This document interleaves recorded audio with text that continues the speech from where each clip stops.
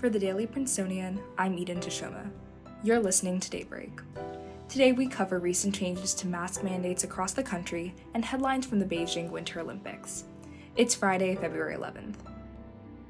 On campus, COVID-19 restrictions are easing up, but there's one policy on everyone's mind that hasn't really shifted: the mask mandate. Currently, the university still has a mask mandate in place for all indoor spaces on campus, with exceptions for eating and drinking. Outside of the orange bubble, though, states have started to ease mask mandates.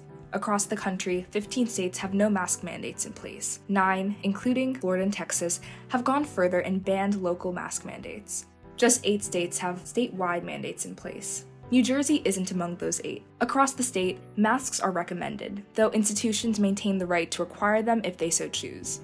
Governor Phil Murphy recently announced that the state's mandate for public schools will come to a close in a few weeks, on March 7th. As of yet, there's been no news from Princeton on plans for a change on masking.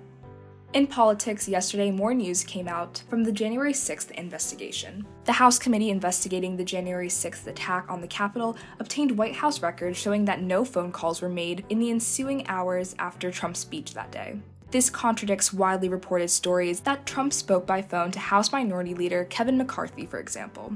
We'll keep you posted as the story develops.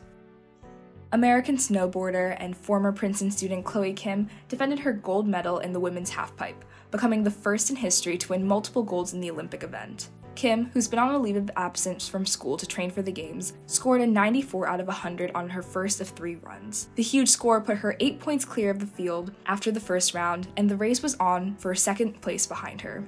Elsewhere in the games, we're now a week into the Beijing Olympics, and Russia is embroiled in another doping scandal.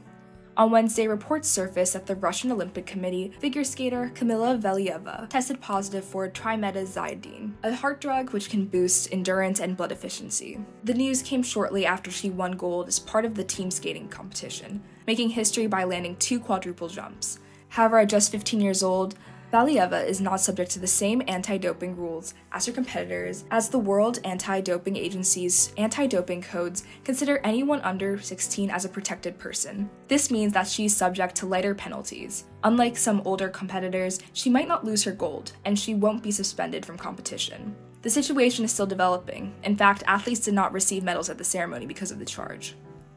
Pick up this week's print issue of The Print on campus today and over the weekend.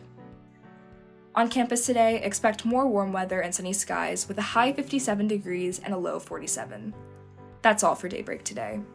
Today's episode was written by Mark Dodici and me, sound engineered by me, and produced under the 146th Managing Board of The Prince. Our theme was composed by Ed Horn, class of 2022. For the Daily Princetonian, I'm Eden Tashoma. Have a wonderful day.